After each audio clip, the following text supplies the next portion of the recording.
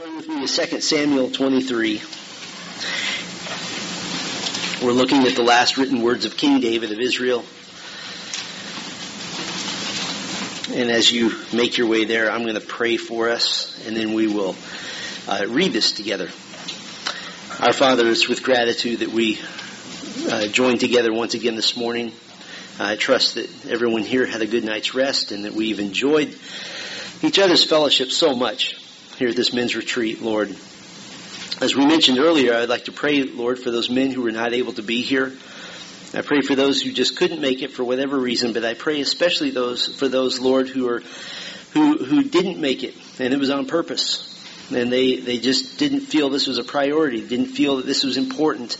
I pray, Lord, that they would inculcate themselves into the body. They would become a part of what is going on at Grace Bible Church and not be separate, but join in the fellowship, join in the accountability, join in the brotherhood of godly men who want to love the Lord Jesus Christ with all their heart, soul, mind, and strength, and serve Him in our families and in our church and our community.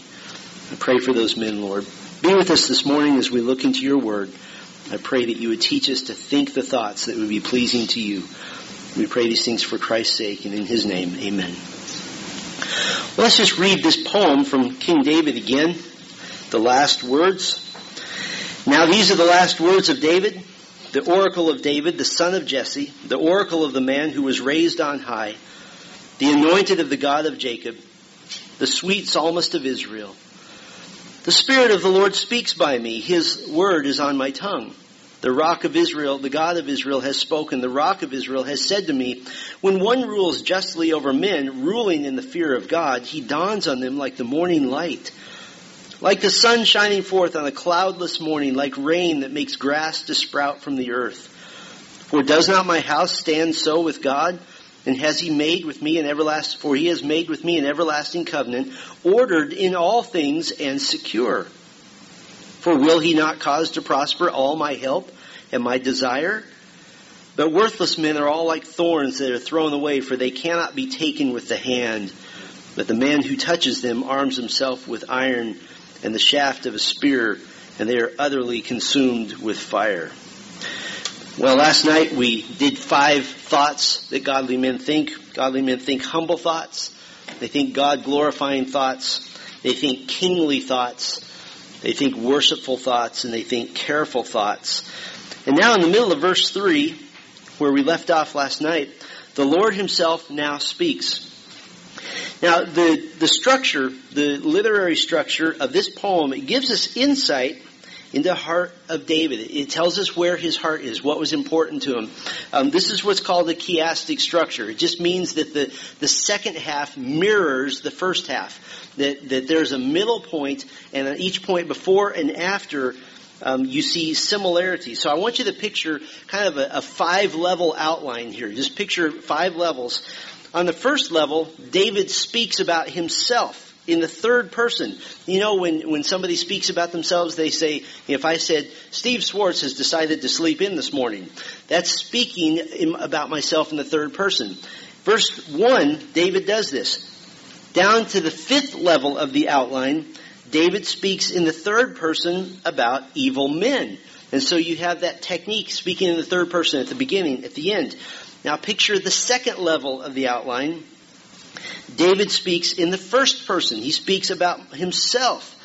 The Spirit of the Lord speaks by me. The 4th level of the outline, the mirror image, David speaks in the first person again in verse 5. But in the middle, the center of the poem, in a literary sense, begins in the middle of verse 3 and goes through verse 4, and this is when God is speaking. And so in this type of structure, this type of poetic structure, the center of the poem is the key feature. That's the part we're to be drawn to. And so in essence, in David's last words, he really gives God the last word. And he makes it to where God is the final one to speak into his life.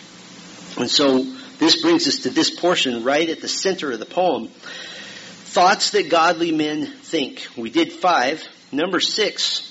Godly men think empathetic thoughts. They think empathetic thoughts. Verse 3 says, For the God of Israel has spoken, the rock of Israel has said to me, when one rules justly over men, ruling in the fear of God. Now I want to define some terms. We're going to define some terms and then put the pieces together into one point. First of all, when one rules justly, it means literally in Hebrew, when one rules as a righteous one. When one does what God would do. When one thinks how God would think and acts the way God would act. That's what ruling as God would rule speaks of, ruling justly. And then we want to define in the fear of God. It's the idea of remembering that somebody who's ruling is acting on God's behalf. And we're not to mess that up.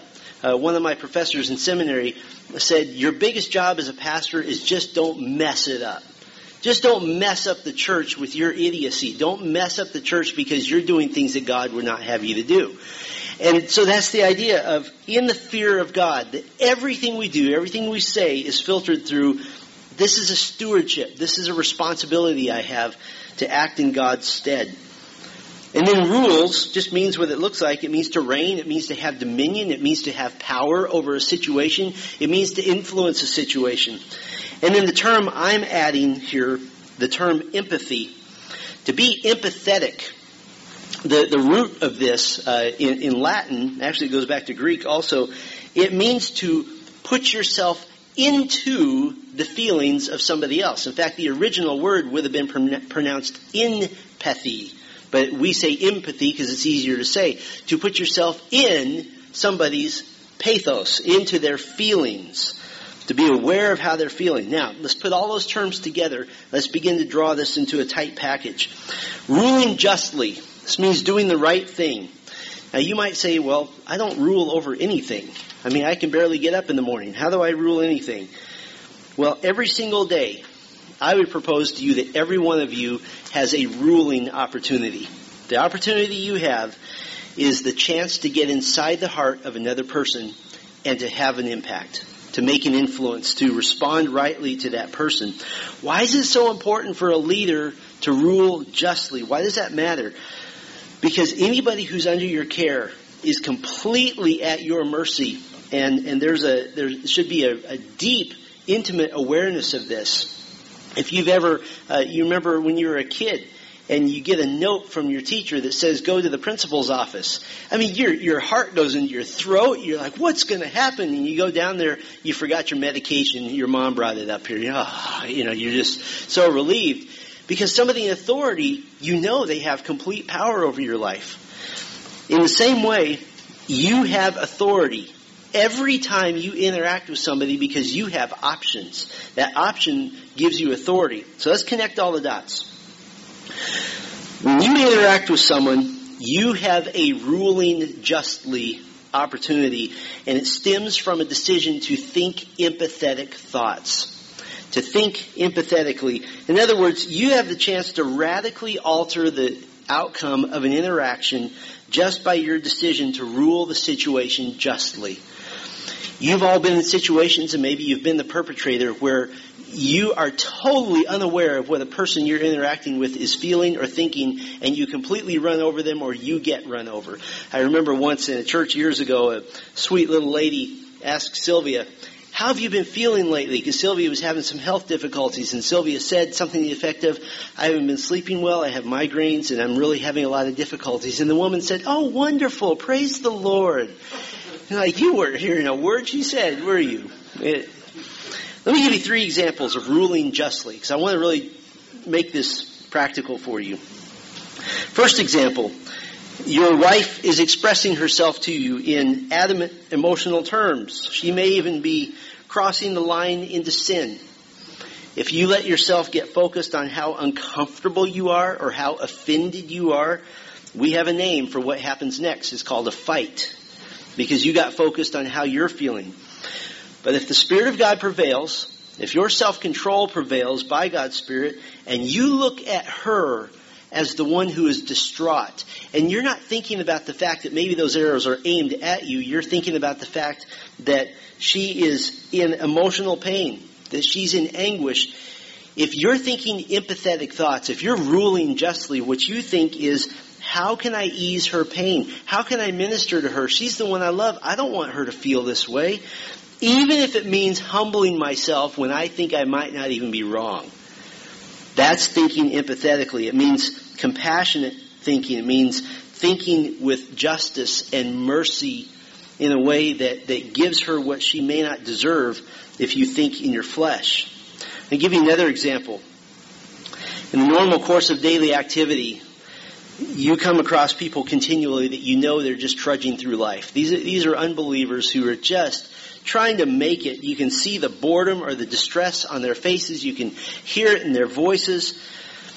You have an opportunity to rule the situation justly by thinking about them instead of how depressed they're making you feel or how irritated they're making you feel. You always have this opportunity. Your resolve is to cheer them up. Your resolve is to be light in that moment, to demonstrate Christ-like love to them. You ever been in a long line and you see somebody 5 people ahead of you at the checkout line and somebody pulls out a bucket of pennies and everybody in the line just goes, oh. And the checkout person goes, oh, okay, everybody's going to be yelling at me. And every person, well, you shouldn't have counted all those pennies. And the next person, I've been waiting in line for 10 minutes. The next person, I've been here 15 minutes. And you see this poor 19-year-old kid going, what am I doing here? You be the light. You be the one to say, take it easy. You're good. Thanks for being here. Thanks for putting up with all those people. I appreciate you. Be that person. You know what you'll find too? You will open witnessing opportunities all over the place by simply ruling a situation justly and by being different than every other person around you. You'll open opportunities because when that person sees you, they'll smile. They'll know. They'll open up. They'll be real. They'll know that you view them as a human being made in the image of God. And you can do this. Let me give you a third example. When someone is disagreeing with you or bringing you a position you don't agree with, thinking empathetic thoughts means genuinely listening until he or she knows that you know his position clearly and you've really heard them and knowing the reasons behind it. This is ruling justly. You know what we tend to do? We tend to answer a criticism with a criticism. Well, yes, I can see your point. What's the next word we say? But, right, you got it. You know what ruling justly says? Ruling justly says, I'm only going to listen. I'm not going to respond back with what that person needs to hear. That can revolutionize your marriages, by the way. If your wife brings a criticism to you, don't go through your mind, oh yeah, well here's 5 things I'm going to give back to her. You just listen. You know what you could do that would make you the greatest husband on earth? When your wife says, I have something to tell you, say, just a minute. Run, get a pen and a notepad and say, I'm ready. I'm not going to say anything. I want you to express yourself until you've run out of things to say. She's going to go, all right, let me warm up. Me. She's ready to go. I have done this, and I keep one particular notebook. I wrote 5.5 pages, single space, longhand. And I keep it today because it's a reminder to me of all my failings. And that was one conversation. Ruling the situation justly means you listen, you know what another person needs, and you ask them. And if you don't know, you say, what do you need right now? How can I help you? How can I meet that need? I worked with a man years ago, and we worked with troubled children together. And these are significantly troubled kids who have been sexually abused, physically beaten kids. And he was the most empathetic man with children I ever met. He was built like a teddy bear, gruff, actually used to work oil fields. He did that for 20 years and got in the child care business. And how did you ever do that? And he just loves kids. But I watched him. He could communicate respect. He could communicate love. He could communicate understanding. And you know what I noticed? Is that these so-called professional therapists who knew everything, we've been to school and we know how to get to the heart of kids, they couldn't do anything compared to this high school educated guy. He could open up a kid and he would literally take a kid to a counselor. He'd say, I got him ready for you. He's ready to go. Because he could be empathetic. A godly man thinks empathetic thoughts. 7th, godly man thinks influential thoughts. Influential thoughts. Second half of verse 4, first half rather. When one rules justly over men, ruling in the fear of God, he dawns on them like the morning light. like the sun shining forth on a cloudless morning. Now this has very rich metaphorical significance for us. Genesis 1:16 and 18 tells us that the sun was created to rule the day. In fact, the metaphor of the sun ruling is so powerful in human experience that pagan cultures have long worshipped the sun. That's like a default position for so many cultures. Well, here, the sun is used in an agricultural picture. The sun benefiting the plants, giving them nutrients to help them grow. There's all kinds of fertilizer products that can give plants extra nutrients. No one has yet discovered something you can put in the soil to substitute for sunlight. You can't do it. Sunlight is used for photosynthesis. The energy from the sun is used for the chloroplasts in the plant cells to convert carbon dioxide into carbohydrates, starch, cellulose, and so forth. In other words, sun is what makes something grow. You have to have sunlight for a plant to grow. Well, David's comparison of a righteous ruler here is one who ushers in new opportunities, new periods of growth, new periods of blessing for his people. He exerts influence because he believes that one man can change a nation, that one man can change an entire group, can make all the difference. And every one of us here as men instinctively believe that because we're made in the image of God. And that's what he has shown us through Scripture. David believed this. One man can be like the sun shining forth. How many suns are there in our solar system? There's just one. That's all it takes. But it does such great work. This is your role of a man. And this is the idea of taking your manhood to a whole different level. Very often I'm disappointed at books about manhood because it's so much about how to have my own effective life, how to have an effective life for me, and we'll spread that out to our family. But taking manhood to a whole different level is to look at others around you and to begin to have influential thoughts, meaning, how can I impact this person? How can I make a difference that's really real? How can I elevate his life in a way that he'll never, ever be the same? That he'll change completely. Now, obviously, this is something we want to do for our children. We understand that. We want to discipline them, to influence them. We want to teach them wisdom to influence them. We want them to know God's Word to influence them. You are the defining influence in your family, and I hate to tell you this, but your family will likely not rise beyond the level of your own spirituality and your own influence. That's as far as they'll go. So you have to lead the way. Just to give you an example of being an influence and why it's important, in looking at who might be called to full-time vocational ministry, to full-time pastoring, one absolute necessity that has to be there is that others have to recognize and encourage the giftedness of a young man. That has to be there. There have to be persons of influence who have come alongside a man and confirmed his giftedness and pushed him gently toward the ministry. That has to be there. Just out of curiosity, how many of you here could think of a man or a group of men who had an impact in your life that has an influence on who you are today? Exactly. Some of those guys did it by accident. I want to encourage you guys to do it on purpose, to look around at those you can bless and influence. This involves interacting with people and continually thinking, how can I make more of a difference? And this means in every conversation. Some of us are prone, when we interact with others, to think about three people. We think about me, myself, and I.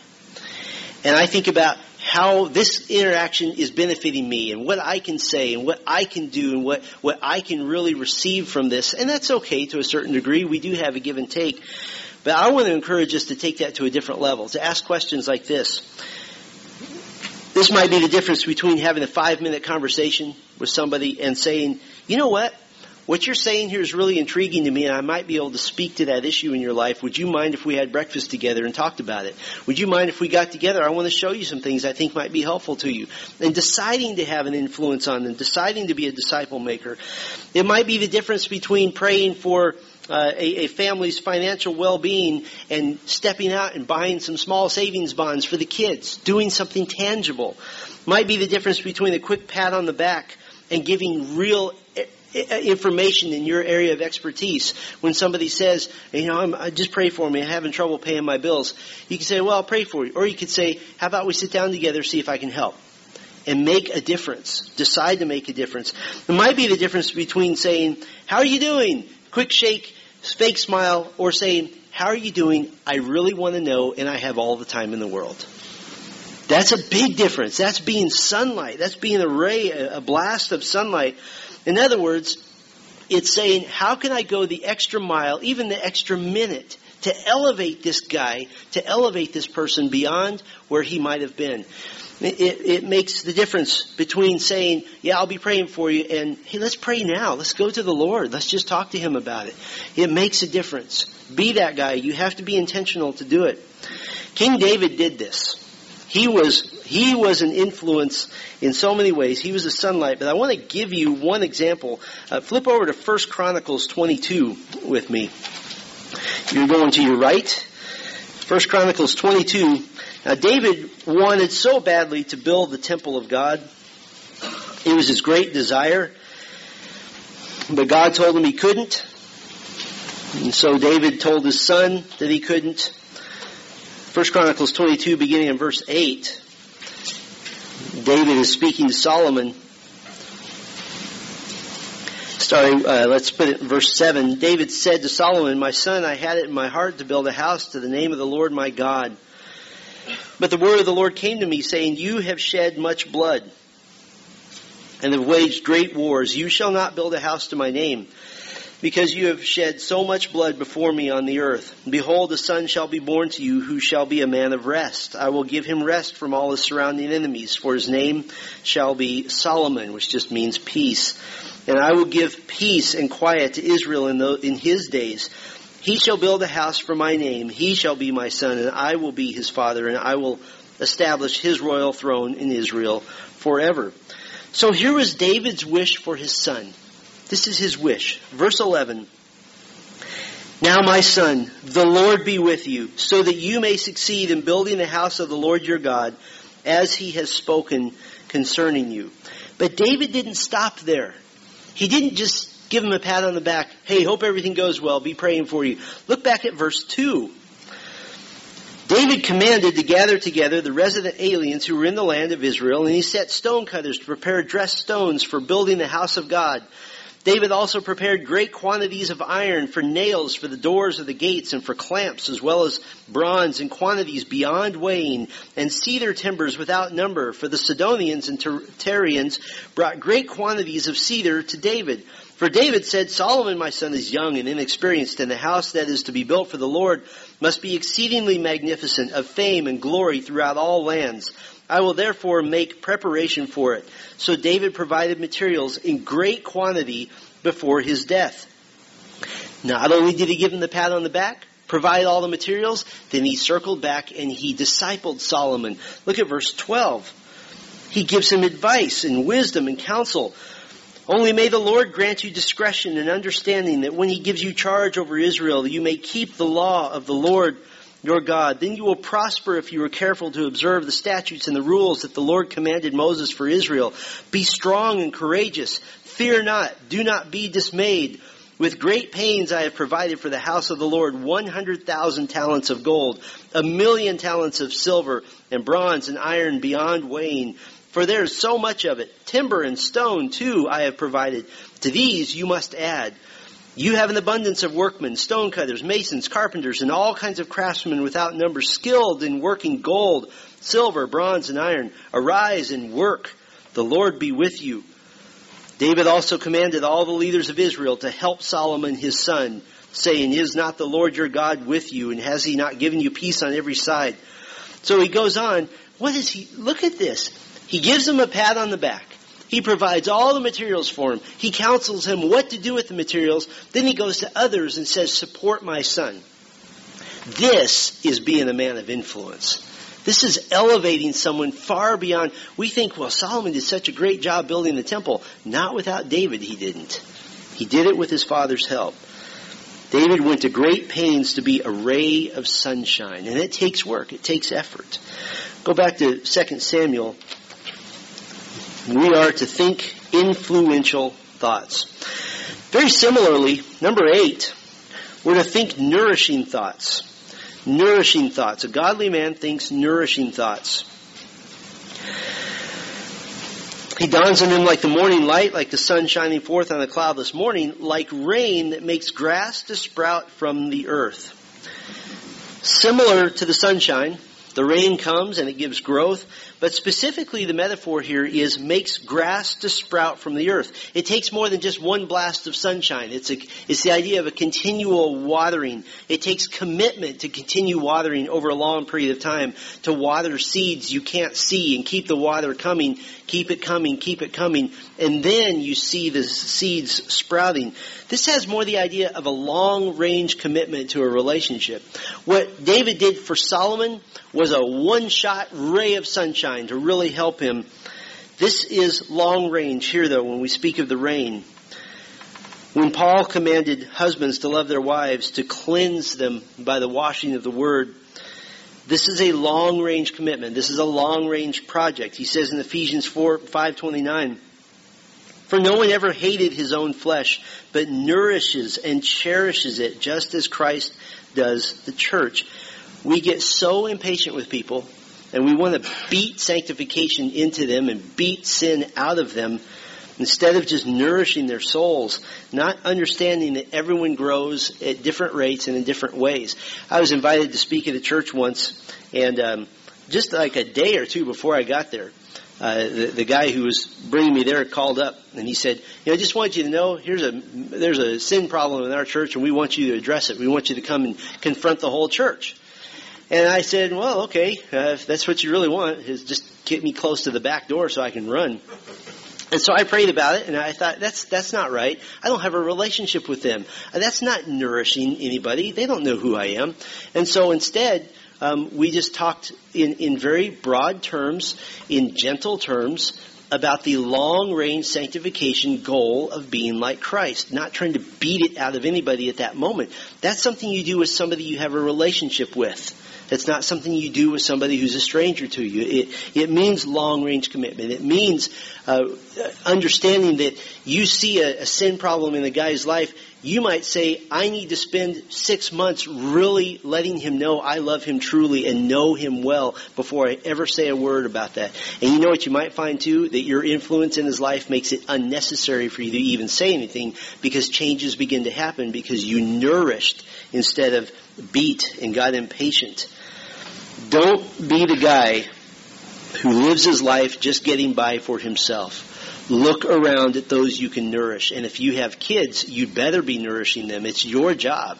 It's your job to do that.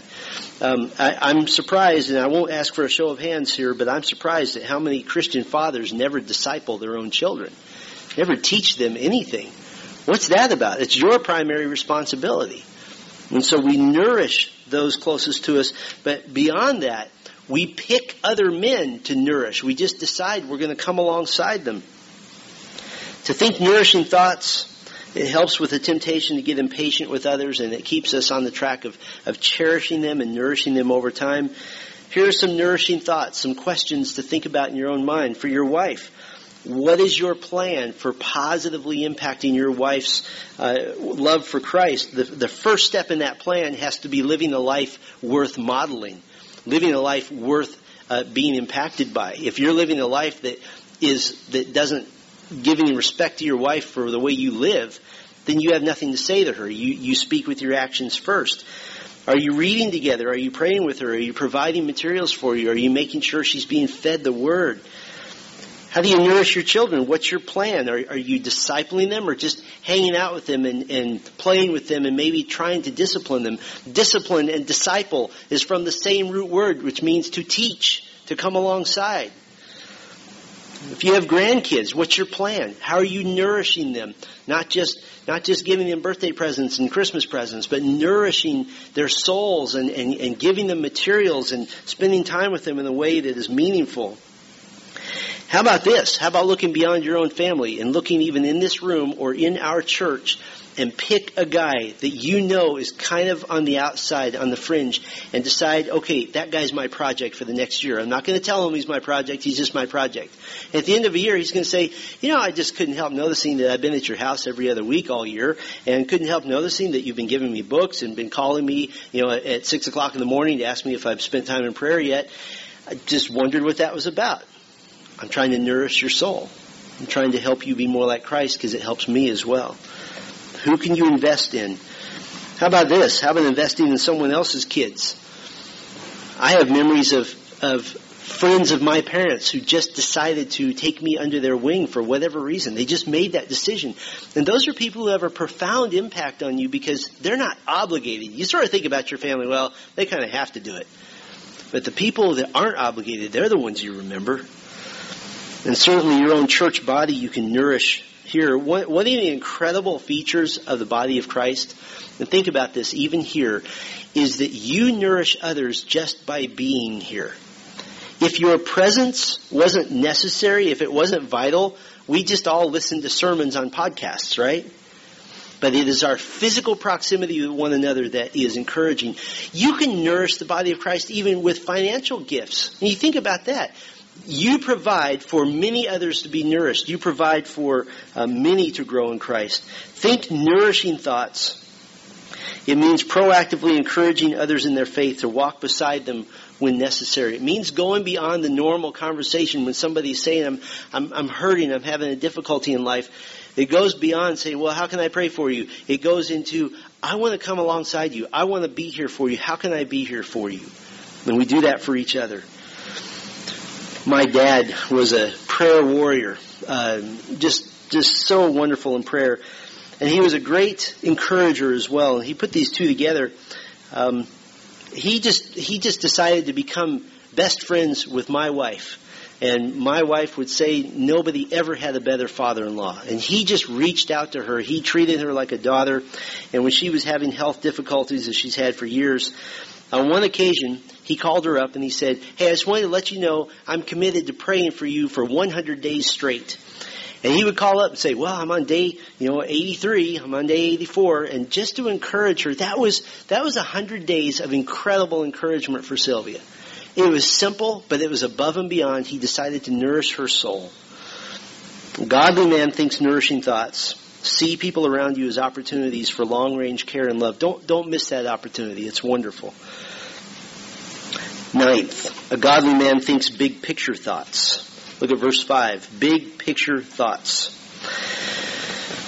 And what we're going to see here is a reference to the Davidic covenant. For does not my house stand so with God? For he has made with me an everlasting covenant, ordered in all things and secure. For he will not cause to prosper. For will he not cause to prosper all my help and my desire?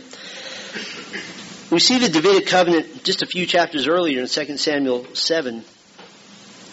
Beginning in verse 12, God said to David, when your days are fulfilled and you lie down with your fathers, I will raise up your offspring after you, who shall come from your body, and I will establish his kingdom. He will build a house for my name, and I will establish the throne of his kingdom forever.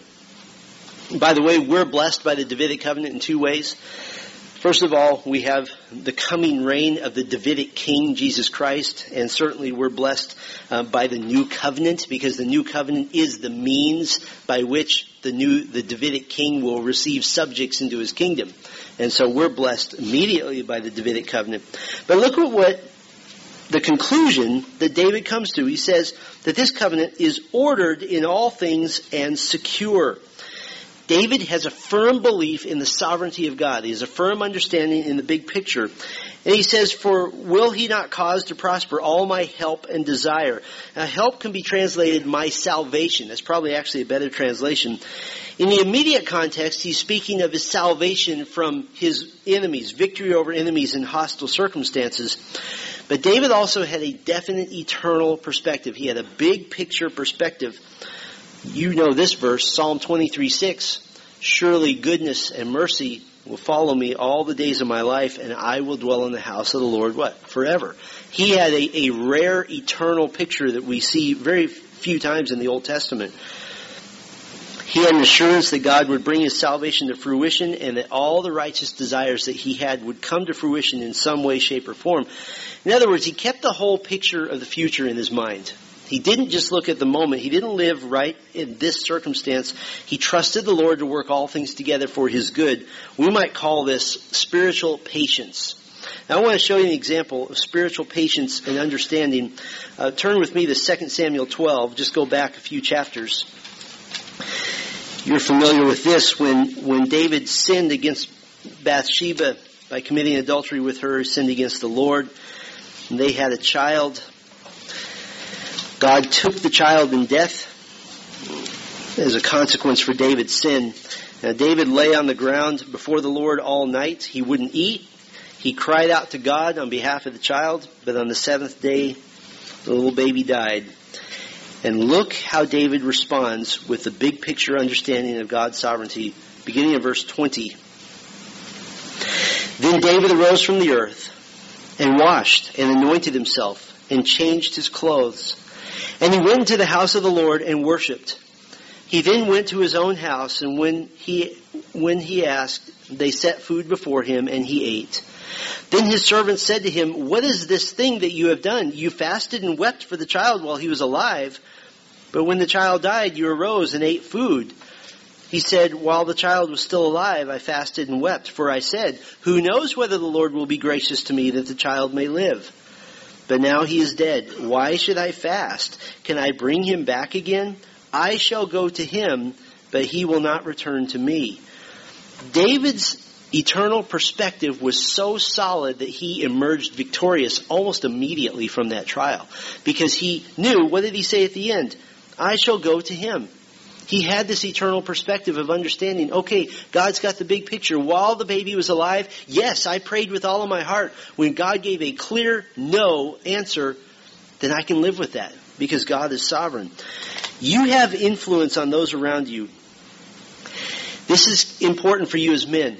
It's your duty, it's your obligation to think big picture thoughts and to speak big picture words, not be bound by the outcome of immediate circumstances. You have to be the one to influence others around you in this. You speak to your children about as much about heaven as you do about their college plans or about their careers. That's thinking eternal thoughts. Speak to the sick about eternity as much as you do about praying for them to get well. Speak to your own heart constantly about eternity and not just to this moment.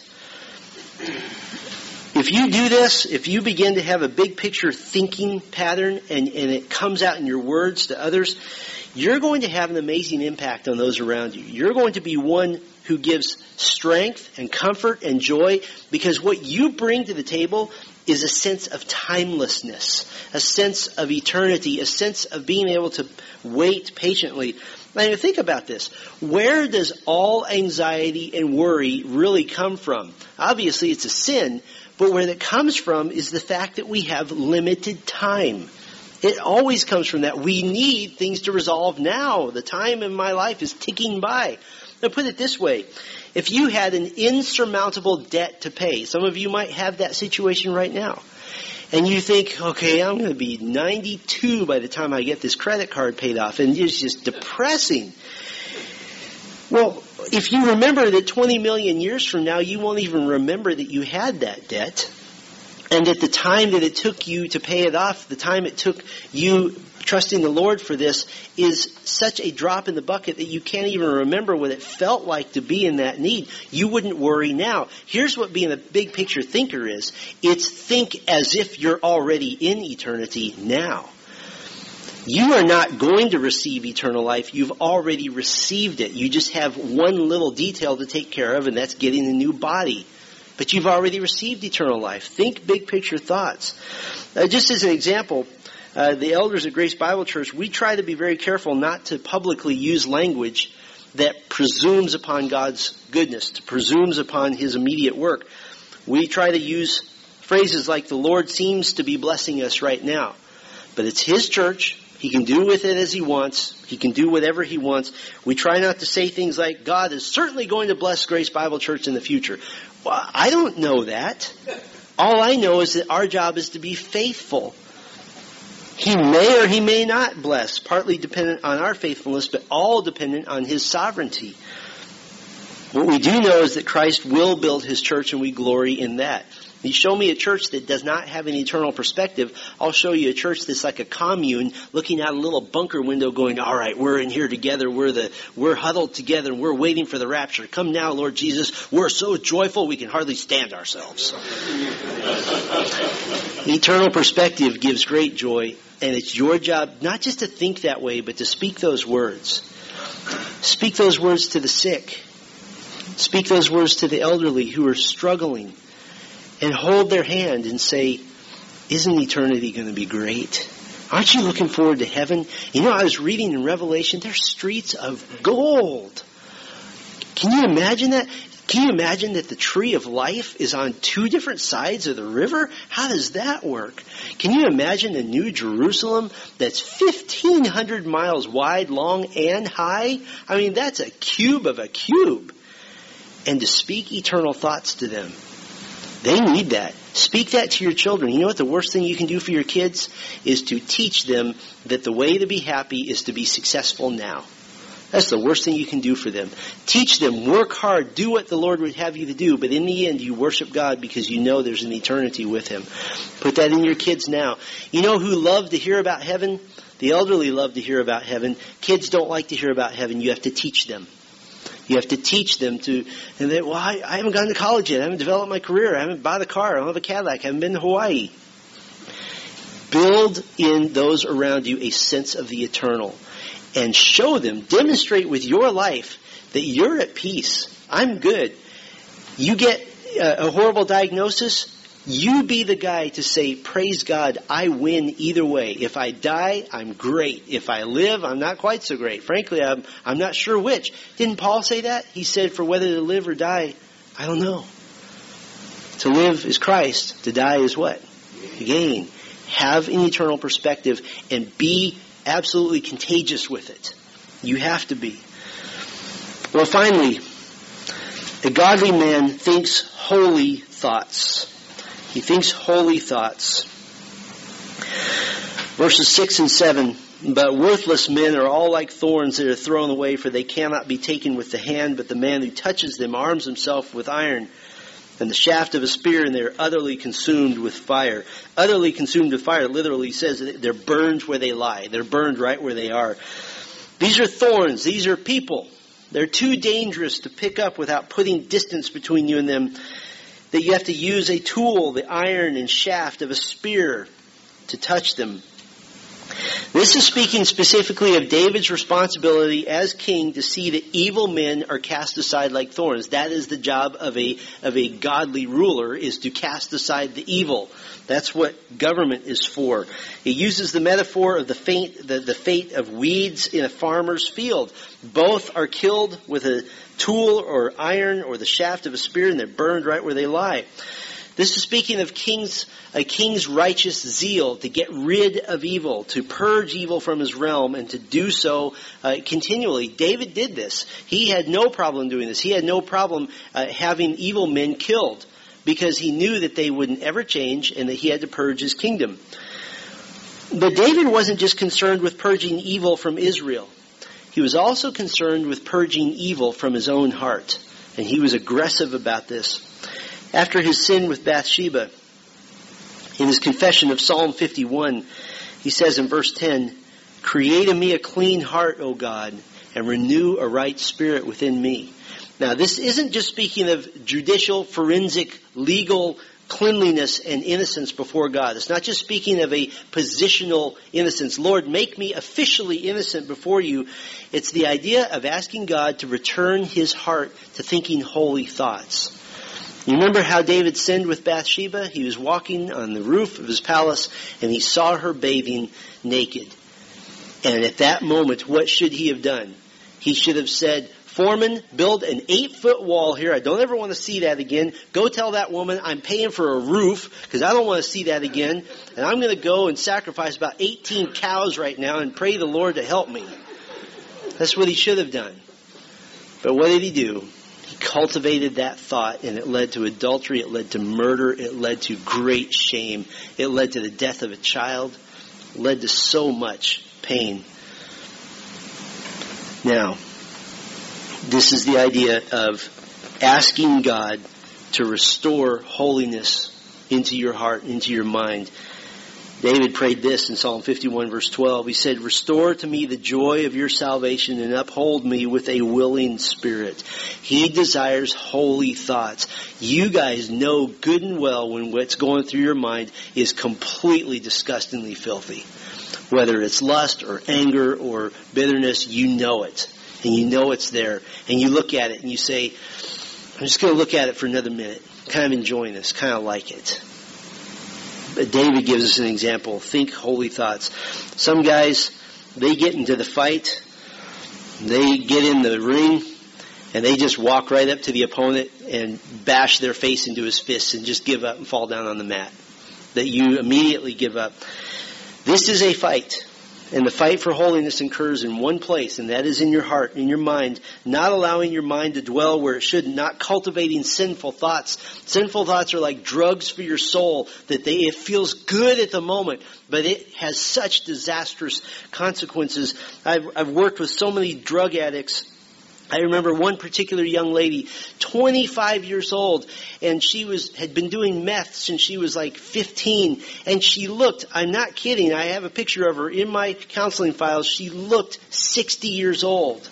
She's 25 and her body is completely racked. She was totally gray, she was emaciated, her skin was wrinkled, she was in horrible shape. And I would ask her, why are you doing this? She said, it feels so good at the moment. Every time.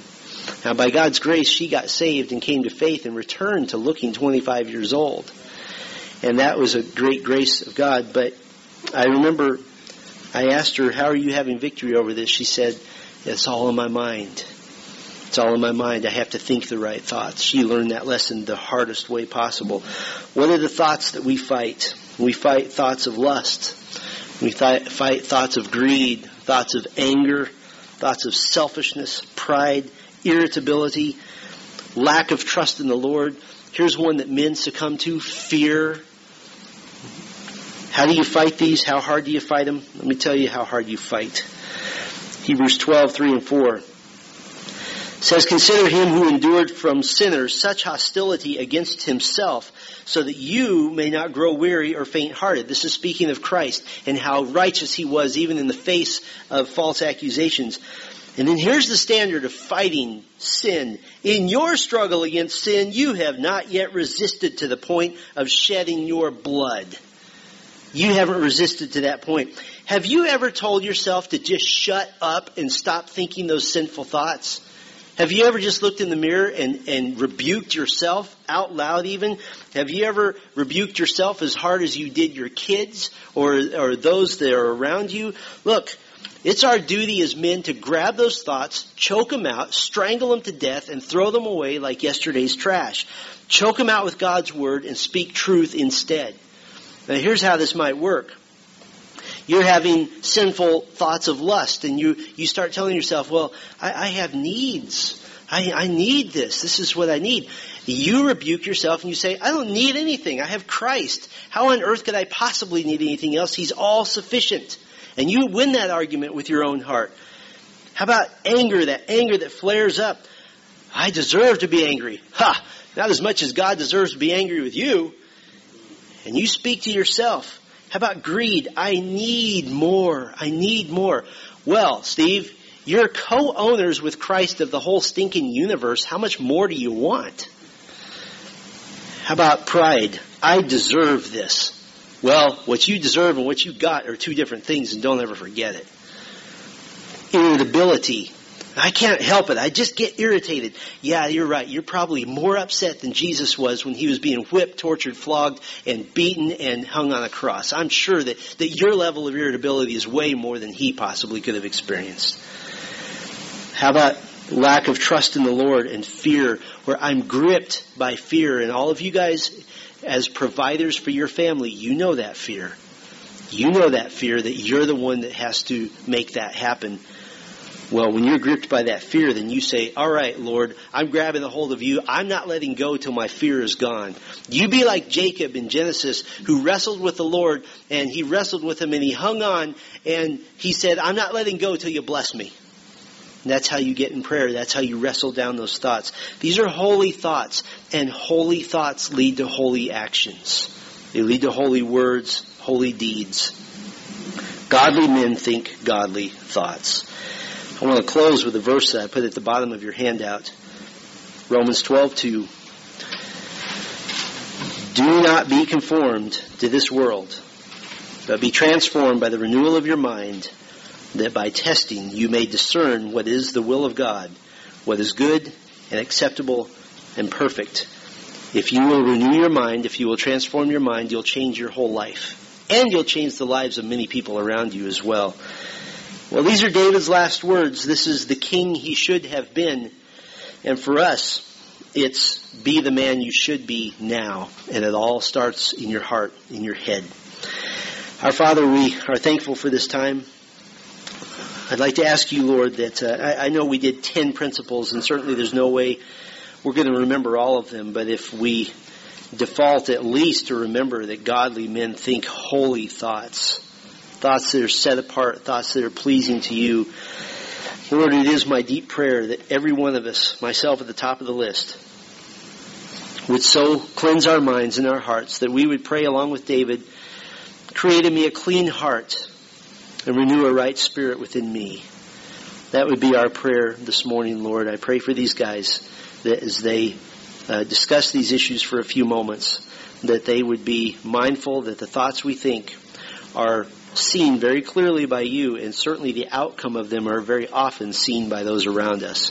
Might we be men who radically alter how we think, that we might be pleasing to the Lord Jesus. And we pray these things in His name. Amen.